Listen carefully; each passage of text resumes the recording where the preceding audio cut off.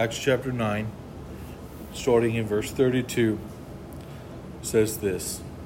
Now as Peter went here and there among them all, he came down also to the saints who lived in Lydda. And there he found a man named Aeneas, bedridden for 8 years, who was paralyzed. And Peter said to him, Aeneas, Jesus Christ heals you. Rise and make your bed. And immediately he rose.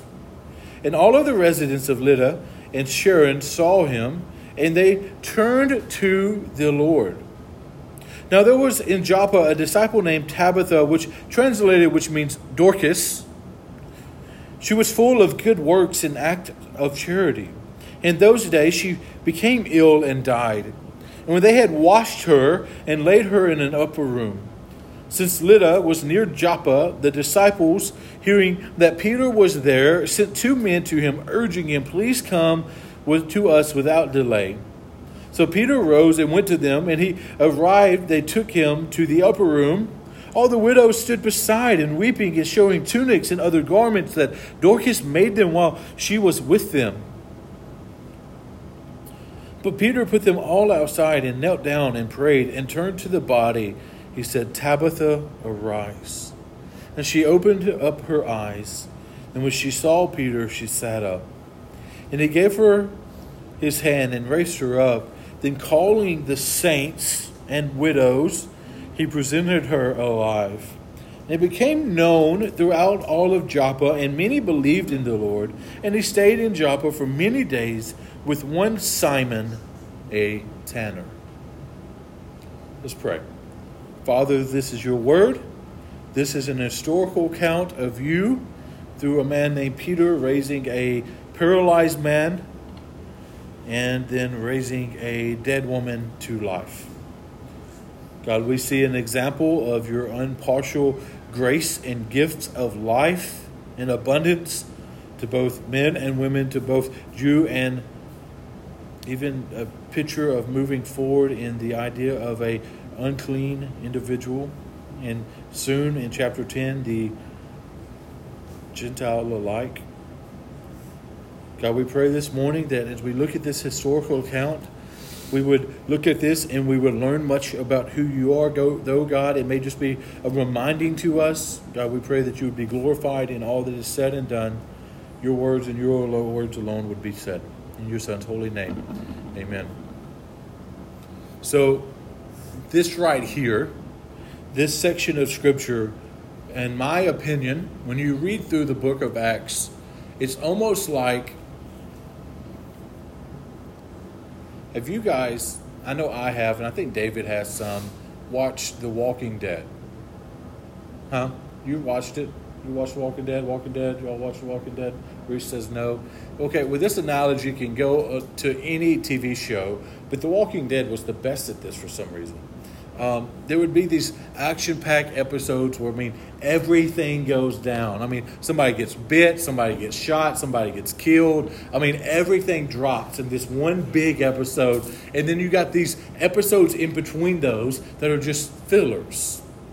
Things are happening, and it may paint a picture of something that's going to happen in the future you really don't know yet, or maybe tying up some loose ends, but they're almost like filler episodes, right?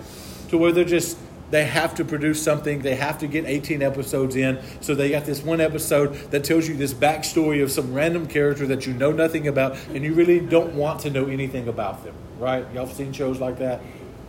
It's kind of like Carol's background episode. We really thought that it was insignificant completely, but in all reality, Carol becomes a big character, so it was important. Anyway, this moment in the book of Acts seems that way.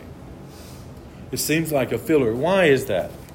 Because last week when we ended in verse 31, it says, so the church throughout all of Judea and Galilee and Samaria had peace and was being built up in walking in the fear of the Lord and the comfort of the Holy Spirit. It multiplied. And that ended this section where this persecution of the church had entered in through this individual named Saul.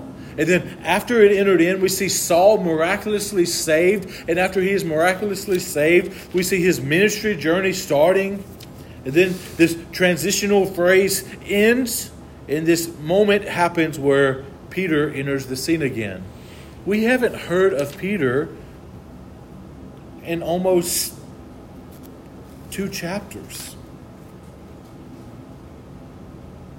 So why is this here?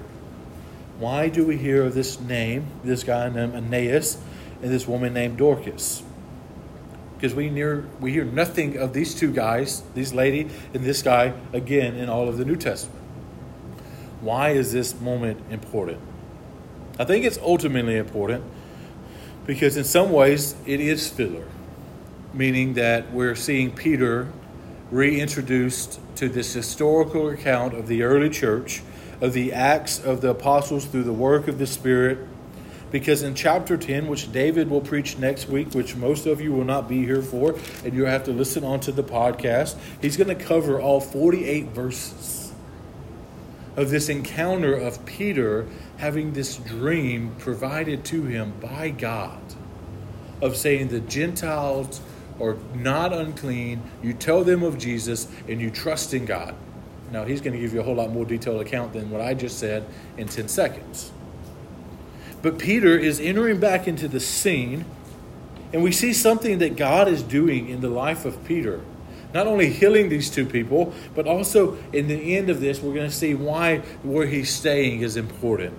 Not only important because we see that guy named Simon, a tanner, mentioned throughout the entire chapter of chapter 10, because this is where Peter's at when all of that goes down. But we're going to see why this is important this morning, simply for the sake of Aeneas and Dorcas.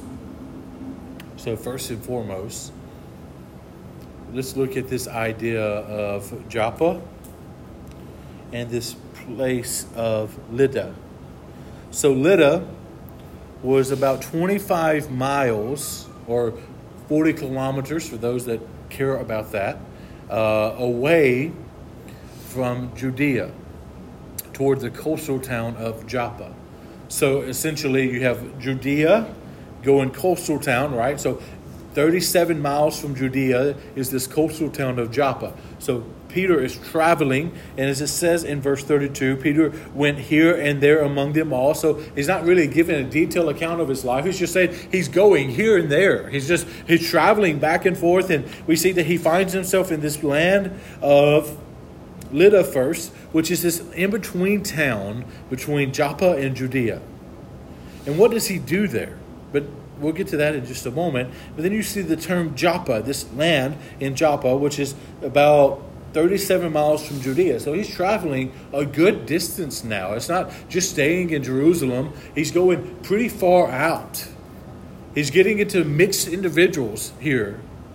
But these encounters here, I want us to notice, first and foremost, is encounters with the Jewish believers. How do we know that to be the case? Well, in both accounts, you'll see this word saints. In verse 32, it says, he came down also to the saints who lived there. And then when you look at verse 41, it says, and when he gave her his hand, he raised her up, and then calling the saints and widows, he presented her alive. So Peter is traveling, much like he did in that after following of Philip and the Ethiopian eunuch, and that traveling to all of Samaria and all of those places. He's doing a very similar practice here, is where the gospel has furthered, where the gospel is went out of Jerusalem. He's now going and following up with these individuals and these churches. And in doing so, he's encountering these Jewish individuals that have trusted in Jesus. And the word saints in the New Testament, and specifically in the book of Acts, is generally talking about Jewish believers, okay? So he's finding these Jewish believers to encourage them, to build them up, and possibly pray over them, and all of those things, right? But we see 2 encounters that is significantly different. Because I think what's going on here is there's still this establishment of who Peter is. See, in these 2 moments, he heals a lame man and he raises a dead woman. Which, knowing church history, knowing Scripture, it may call you into remembrance of Luke chapter 5, 17 through 26. I'm not going to read all of it, but it's Luke chapter 5, 17 through 26, which is I'm just going to read the opening of that. Luke 5:17 through 26. It says, on that day he was teaching. Pharisees and teachers of the law were sitting there, and he came in every village of Galilee and Judea and Jerusalem, and the power of the Lord was with him to heal. And behold, some men bringing a bed, a man who was paralyzed, they were seeking to bring him and lay him his hands before Jesus. And finding no way to bring him in because of the crowd, they went up on the roof and they let him down his bed through the tiles of the midst before Jesus. So this is a moment that is paralleling Peter into the life of Jesus. But Jesus spoke with authority to forgive sin and then raise the man from the dead. But Peter speaks in the authority of Christ. He says, in the name of Jesus, rise. He's not saying it in the name of Peter. He's not forgiving sin. He's not doing any of that. He's just paralleling Jesus. So he's looking back at what Christ has already done, and it's establishing this authority in his life. But similarly to that, you have Luke chapter 7, verse 11. Luke chapter 7, verse 11 says this. Soon afterwards, they went into the town of Nain, and his disciples had a great crowd with him, and he drew near to the gate of the town. Behold, a man has died, was being carried out, the only son of his mother, and she was a widow, and considerable crowd from the town was with her. And when the Lord saw her, he had compassion on her, and said to her, do not weep. Then he came and he touched the bearer, and the bearer stood still, and he said, young man, I say to you, arise. But then keep on going. It says, and then the dead man sat up again, began to speak, and Jesus gave him to his mother. See, both of these accounts, the raising of the lame man and the healing of the lame man and the raising of the dead woman, were encounters to point back to Jesus. But even more than that, if you think even a little bit farther, you may be reminded of some encounters in 1 Kings. 1 Kings.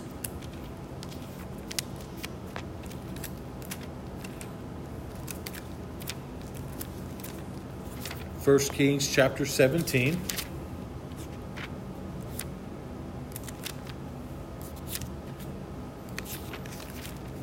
1 Kings 17:17 said, and after this, the son of the woman, the mistress of the house, became ill, and his illness was so severe that he had no breath left in him.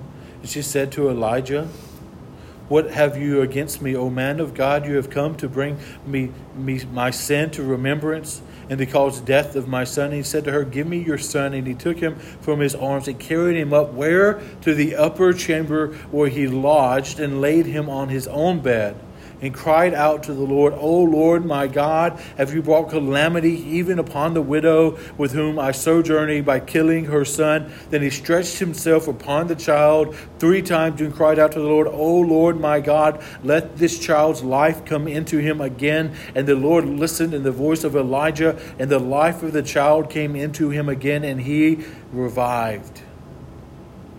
And Elijah took the child, brought him down to the upper chamber into the house, delivered him to his mother. And Elijah said, see, your son lives.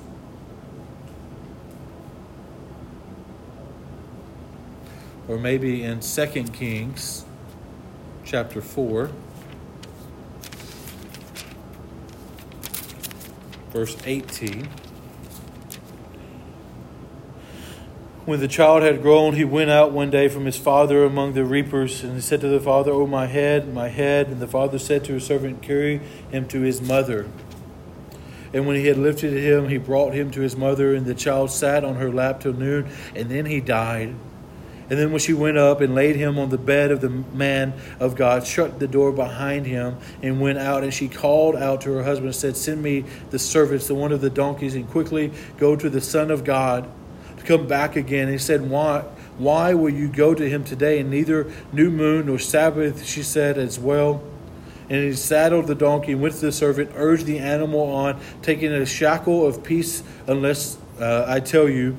So she set out and came to a man of God at Mount Carmel. When the man of God saw her coming, he said to Gishar, his servant, look, there is a Shunammite. Run at once to meet her and say to her, it is well with you, it is well with your husband, is all well with your child? And he answered, all is well. When she came to the mountain, the man of God had caught hold of his feet of Gehazi, came in and pushed her away. And the man of God said, "Leave her alone. She is in bitter distress. The Lord has hidden from me and has not told me." And then she said, "Did I ask for the Lord a son? Did I not say, 'Do not deceive me'?" But then if you keep going, you see this moment where Elijah, another man of God, heals another dead person. After the people, the woman, had came seeking him. See, this encounter in the book of Acts is not only to be this filler moment until Peter is entering the scene again in chapter 10, but it's to also declare the authority that Peter had by the Holy Spirit through the power of Jesus, right? And so we see this moment that is pointing back to something. See, Elijah and Elijah pointing forward to something. It pointed forward to Jesus, to the one that would not only resurrect, not only the one that would heal, but the one that would bring an ultimate salvation for all who would believe and trust upon him. The one that would bring spiritual life. The one that would make spiritual lame spiritually healed. The one that would take spiritually dead and raise them to life. It was pointing forward to that Jesus. Where Peter, in these two moments, is pointing back to the Jesus that brought spiritual life. He caused spiritual blind to see. He caused spiritual lame to walk. And so as we dive into these two stories, we're going to see that in a couple phrases that is found in both encounters. It says, "Now as Peter went here and there among them all, he went down to the saints of Lydda. There he found a man named Aeneas, bedridden for 8 years, who was paralyzed. And Peter said to him, 'Aeneas, Jesus Christ heals you. Rise, make your bed.' And immediately he rose." All right, so we could pause there, and I think we should, that this is a miraculous thing. This is an amazing thing. He's been paralyzed for 8 years. And Troy and Aaron having some background in sports medicine and things of the such would probably be able to explain this much better than me. But after this individual had been paralyzed for 8 years, laying on his bed for 8 years, unable to walk, unable to move, there would be nothing there, right? There would be no bone. There would be bone, right? But there would be no muscle. There would be no tendons that's really working like it needs to. So this is a miraculous moment where not only is he's healed of being lame, but now he's given the ability to walk magically in this moment with all power and might of his legs. This is what Jesus does for those who are spiritually dead. But how do we know that to be the case? Verse 35. "And all the residents of Lydda and Sharon saw him, and they turned to the Lord." Apparently they knew this guy had been paralyzed for 8 years. They knew this individual. The word here, "all," is not meaning all. It doesn't mean everyone in Lydda and Sharon saw him. It means those who saw him, that knew he was paralyzed, that knew that this encounter happened with Peter, where Peter says, "Jesus Christ heals you." And those who knew of this account trusted in the Lord. That God, through the name of Peter, through the work of Peter and the name of Christ, heals this lame man in this land of Lydda, which was this land just in between two destinations. And in there, he raises spiritually dead to life. It's very similar to that of Jesus interacting with the woman at the well. It would almost seem accidental at best. But what we know about God is not a God that happens, that works with accidents, but rather is working out his great and sovereign plan to ultimately fulfill his will in the lives of his people. So in this moment, we may see this is filler, or this moment, this transitional piece in between Saul and Peter coming back into the scene. But this was a real moment in the real life of a guy named Aeneas, where he was healed of his lameness, of his paralyzed nature. And not only was he healed of being paralyzed, but people that was in this town turned to Jesus. See, in Acts, when you see the Lord, it's talking about Jesus. So they turned to Jesus. Why did they turn to Jesus? Because Peter was pointing backwards to a man that hung on a cross, that died the death they deserved, that was laid in a tomb, that rose again, that conquered sin, conquered death, conquered the grave, and caused dead man to come alive again.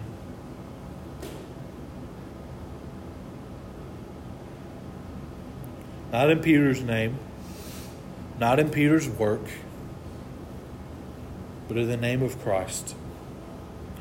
But this moment was not accidental, but was also to do a miraculous work in the land of Joppa. Because if you keep going in verse 36, it says, now there was in Joppa a disciple named Tabitha, which was translated to Dorcas. She was full of good works in the city of in the acts of charity. In those days she became ill and died, and they washed her and they laid her in the upper room. I don't think she was laid in an upper room by accident. They had prepared the body for burial. Since Lydia was near Joppa, the disciples, hearing that Peter was there, sent 2 men urging him, please come to us without delay. It was 12 miles away. That may not seem like a big deal to us because we have Facebook and Instagram and Twitter, and we have news broadcasting, even though I don't think anybody in this room probably watches the news anymore. You may read the articles online. Jessica's getting offended, so apparently she does. This may not seem like that big of a deal to us because our information is constant. Our information is easily deliverable. Our information is easily consumed. But this was 12 miles away in a land in which they either walked everywhere, they rode a donkey everywhere, or they rode in a chariot. So 12 miles away, what Peter had done in this life of this man named Aeneas had come known in Joppa. And these people had heard about it. And so they go to Peter and say, please come to us without delay. We don't know what happened in that initial conversation. We don't know what happened in the 12-mile journey. But what we do know is that they said, come to us. We don't know if Peter was intending to raise this woman from the dead. We don't know any of that. But what we do know clearly is that God was intending to raise this woman from the dead. Because if God was not intending to raise this woman from the dead, Peter could have got there and said, stand up and live again, and it would not have done anything. But it's in the power of Christ that this was accomplished. But remember the parallel to Elijah, where the mother comes to him begging that he would raise her child from the dead? Or in the moment in the life of Elijah where he is in the house and the boy dies and the woman is pleading with him to raise her son from the dead? This is exactly what's going on here. So what happens? It says, so Peter rose and went to them. And when he arrived, they took him to the upper room, and the widow stood beside him, weeping and showing tunics and other garments that Dorcas made while she was with them. Now, I want to pause here because this does not matter. But you have 2 names here. You have Dorcas and you have Tabitha. Okay, Tabitha would have been a Hebrew name. Dorcas would have been a Greek name. Both of those names it meant like deer or gazelle or an animal like that, right? So this woman's name is Dorcas, which means deer, all right? So it doesn't matter. I just find it unique, right? And so this woman, though, look at what she's known by. Look at 36. She was full of good works and acts of charity. But then even after she had died, it says Peter arose and went with them, and they arrived and took him to the upper room. And all the widows stood beside him, weeping and showing tunics and other garments that Dorcas made while she was with them. Why is that significant? Because in this day and time, especially in some of the moments in which Jesus raised individuals from the dead, there were these professional weepers that were hired, especially in people that were wealthy, that were hired to weep over the death of a loved one. But these are not actors. These are not people that doesn't know this woman surrounded her. See, not only was she known in life as one that did good works and acts of charity, but at her death, around her dead body in the upper room, there was widows and individuals showing off the tunics and the garments that she made for them, that she loved them, she cared for them. We can't miss this because I don't think it's the overall theme of this, but I think it's important for us to note and ask the question is, what are we going to be known for when we breathe our last breath? When those who are around our dead body, those who are at our funeral, those who are around us in those moments, what are we going to be known for in that moment? See, if we live our lives without the idea of eternity at the forefront of it, then we're missing something. If we get so caught up that we're seeing nothing but what is in front of our faces, then we're missing in the idea and the truth of living in the already and not yet of the kingdom of God.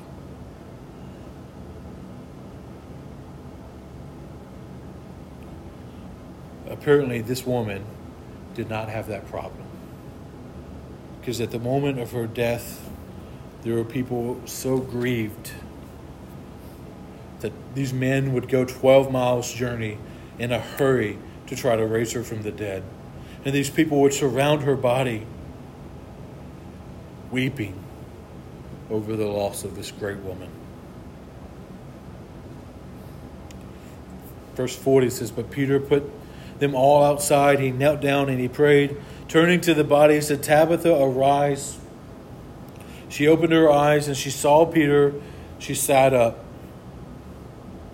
And as he gave her his hand, raised her up, then calling in the saints and widows, he presented her alive. Man, that's amazing.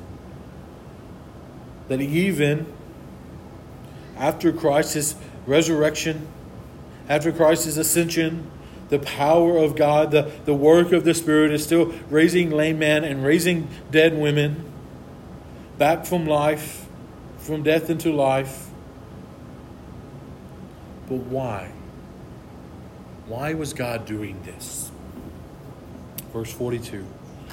And it became known throughout all of Joppa, and many believed in the Lord. And the Lord, when you see the Lord in the book of Acts, what is it saying? Somebody can answer. The word Lord means what in the book of Acts? Jesus. And many believed in Jesus. What I would argue is that many believed in the name of Jesus because of the life of this woman named Tabitha or Dorcas. But many also believed in the name of Jesus because of the resurrection of Tabitha or Dorcas. See, we've looked at this before in previous moments in Acts, so I don't want to highlight this too long. But what I do want us to see in both of these counts is that God is providing a sign and a wonder, not just to do great things, not just to do miraculous things, but because God is in the business of saving lost souls. That God is in the business of revealing that He is a perfect and holy God that has created them, and therefore they're accountable to Him. They're made by Him. They're owned by Him. They're accountable to Him. They're dependent upon Him. And being all of those things, they are sinful individuals that are in need of a Savior, and Christ is the one that has redeemed and saved them. And if they would just believe and trust in Him, they would put their faith in Him, they would repent of their sins and turn away, they would have everlasting life. The reason why He raises a lame man and he raises a lame man from laying on a bed to walking and taking up his bed and leaving. The reason why He takes a dead woman and gives her new life is to point back to the Jesus that was the originator of life. To point back to the Jesus that would not only save physical things in people's life, but save spiritual things in their lives as well.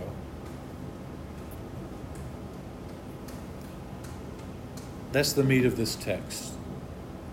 But I want us to look at 43 very briefly, because this is going to be really important for next week's sermon. It doesn't seem like a big deal. It just seems like that transitional section. It says, he stayed in Joppa for many days with one Simon, a tanner. Now, he, being Peter, stays in Joppa for many days. We don't know why he decided to stay in Joppa for many days. What we do know, though, is when you look at verse 1, it says, at Caesarea, there was a man named Cornelius, a centurion, of what was known of the Italian cohort, a devout man, and feared with all of the household, and gave alms and generosity to the people, and prayed continuously to God.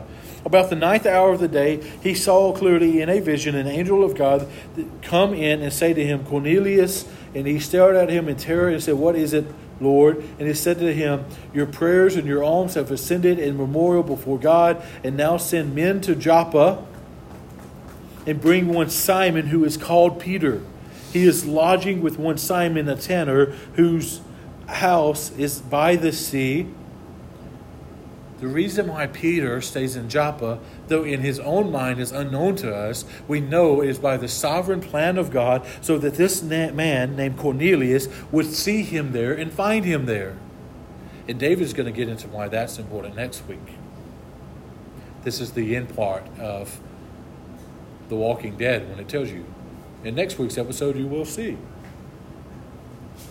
But what we also see in this is that God is also beginning to soften the heart of Peter to evangelize to the Gentile. That's really what next week's old text is about. Is the Gentile is now not unclean, but clean, and they need Jesus. But what we see in verse 43 is the softening of hearts, not only in salvation, but in the life of Simon. And what I want us to highlight in this, before I even talk about how this is the case, is don't we need the same thing in our own lives? That God would soften our hearts to those around us that are just different than us, or that individual that has wronged us or have sinned against us, that have done something to us. Isn't that what we need so often when we see someone and we have this preconceived idea about who they are, or we believe that maybe Jesus can't save them, or maybe they're just not ready? Don't we need God to soften our hearts sometimes to prepare us to go and to share the gospel with individuals? Maybe too often we find ourselves worried about what's here rather than what's worried about what's in eternity. So we need God to soften our hearts in that way as well. So how does God soften the heart of Peter according to verse 43? It says, and he stayed in Joppa for many days with one Simon, which is cool because his name's Simon too, Simon Peter. So two Simons chilling in his house. But look at the career of this Simon. He's a tanner. I could make some lame joke about me not being a tanner. Get it? Anyway. Or I could just tell you what a tanner is. Or you could tell me. What is a tanner? Anybody know? Yes. They would tan hides of what? There ain't no vegan hides this time, right? These are dead animals. Cows, sheep, whatever. Right? I love this. I love making stuff with leather, so this is right up my alley. But why is this significant? It's because in this time, in Jewish customs, a tanner would have lived a life of being consistently unclean because his occupation was to touch the hides of dead animals. Peter's heart is being softened to the unclean. First and foremost by the Gentile, not the Gentile, but first and foremost by the Samaritan, as we've seen a few weeks ago. But now it's continuing in the reality of staying in the home with one that would be considered unclean. And if he stayed in the home of the man that is unclean, guess what? He would be unclean too.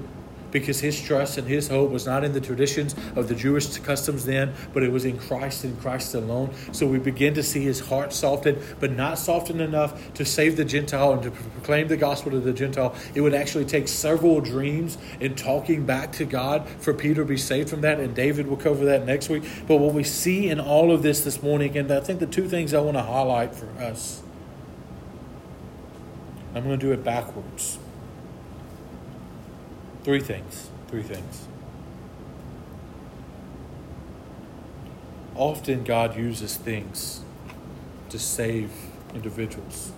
Signs and wonders. And we see specifically two moments here where God uses the raising of a lame man, a paralyzed man, And then God also using the raising from life to death of this woman named Tabitha. But let's not miss the everyday, ordinary means in which God was using to save people in Joppa through the efforts of Tabitha. What does it say here? What were they holding while they were weeping? What were they showing off to Peter, the great apostle? The tunics and other garments that Dorcas made. Man, that's simple. Man, that's so simple. It's what they were showing off in her death. What probably led them to a gospel conversation with this woman named Tabitha. It was these garments that she made for them and provided for them. The good deeds. Because what is she known by? A woman of good works and acts of charity. Man, that's great. We can learn much from that. The ordinary means of life is an opportunity to proclaim the gospel to people. If it be buying someone's gas, which is probably in a need of some people's lives nowadays. If it be having someone over for dinner, if it's meeting their needs in some small, minute way. Opening up opportunities to proclaim the gospel to them. That we would be known as people that have good works and acts of charity. Not so that we can build up our names, but so that we can build up the name of Christ and the kingdom of God. The second thing, though,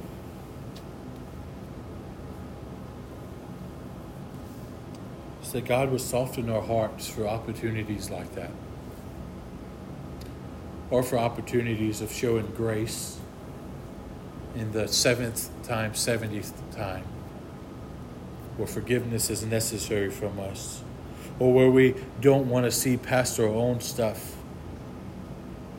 That God would soften our hearts to those that are around us that are hard to love. And I think the third, and that's the first thing I mentioned earlier,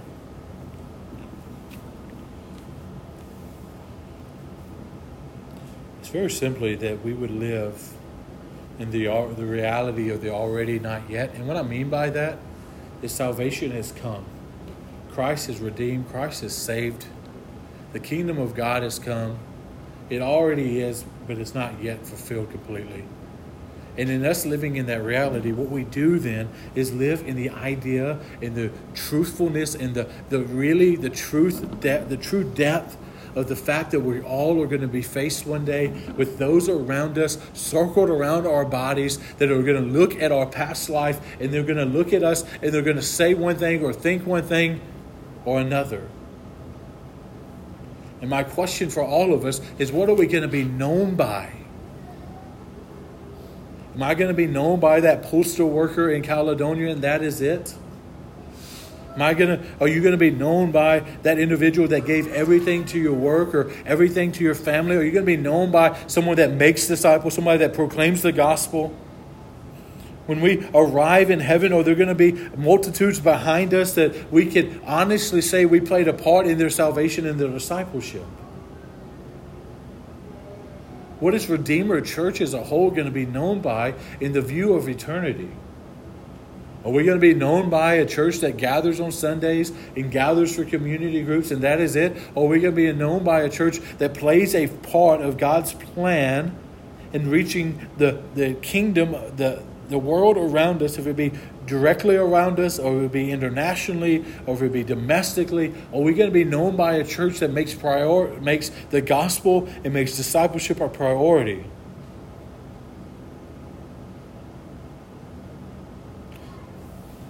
The reality for us is no different than that of the life of Peter.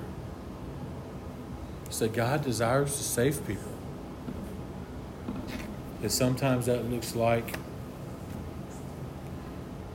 trusting in Him to put us where we are, when we are for a reason.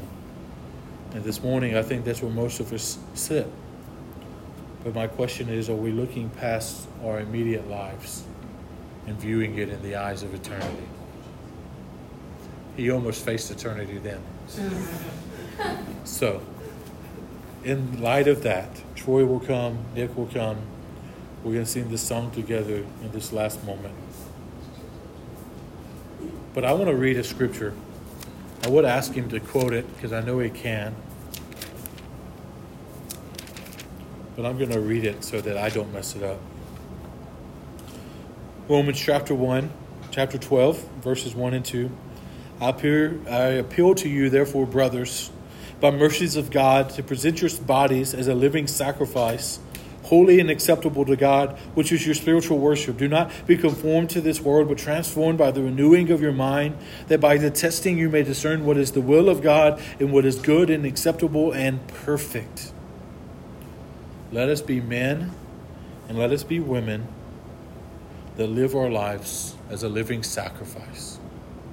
Heavenly Father, we love you. We thank you. We thank you for this moments together. God, we pray that you are glorified. We pray that your scripture is taught in a way that is not only beneficial to us, but one that is God glorifying and honoring. God, be with us now. God, let us look past our immediate lives and look towards eternity. And Father, let that be what drives us forward. Let that be what energizes us. Let that be what gives us the strength to put our foot on the pedal and not let go. God, we pray now that you would be glorified in all things. In Jesus' name, amen.